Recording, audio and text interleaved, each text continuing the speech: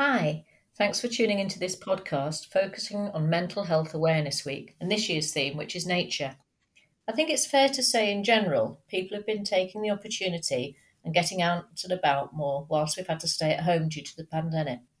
Although the reverse of that is that people have become a lot more isolated. One thing that's brought many of us solace in 2021 is the return to nature, which is why it's a fitting theme for this year's Awareness Week. Long walks around our local areas, pottering in gardens, and meeting friends for picnics and coffees on park benches. All these little interactions outdoors build up to give us something special.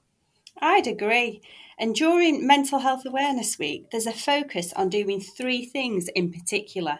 Firstly, it's all about experiencing nature, taking time to recognise and grow your connection with nature during the week. Simply taking a moment to notice nature in your daily life. You might be surprised by what you notice that you've missed before. Secondly, it's about sharing nature as well, taking a photo, putting it on Instagram, and really just inspiring others. You can join the discussion on how you're connecting with nature by using the hashtags Connect with Nature and Mental Health Awareness Week. And finally, it's about talking about nature, discussing it with your family, with your college friends, in your workplace, in your communities. Just really, again, encouraging people to find new ways to connect with nature in your local environment. It could be something as simple as tending to a houseplant, listening to the birds, smelling flowers, or going to your favourite nature spot. And we've got plenty in this area, in and around Blackpool and Lancashire. I don't think we have to do all three things, but it's just a suggestion about some things people can get involved in if they feel that they're able to. I think it's really exciting, and we're also hoping to get students involved at college too this week. It's time to get back to our roots, and planting for well-being is a brilliant way to take you there. The act of caring for plants is, in itself, a supportive, mindful experience, helping us to soothe stress and refocus our minds. Yeah, and that's really what we're going to try and do at college this week by putting some plants on offer for the students. And there's also natural remedies as well, which come into their own during this week because they have so many really incredible wellness properties. I'm thinking of things like lavender, peppermint, aloe vera and chamomile. And really, that's where the idea started, isn't it? About sowing some seeds for students so that they could take away a plant this week to take it home and care for it. And as you said, it's about getting back to our roots and planting for well-being. And it really is a brilliant way to take you there.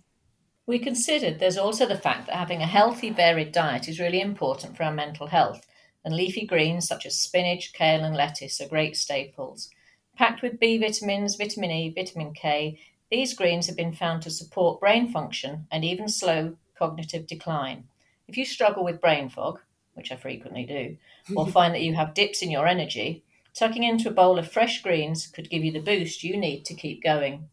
So again, that's where the idea developed again. So that in college, we thought about our students and how could we help them benefit by growing their own produce. So we managed to source some locally grown lettuce plants so that our students can take them home and grow them outdoors.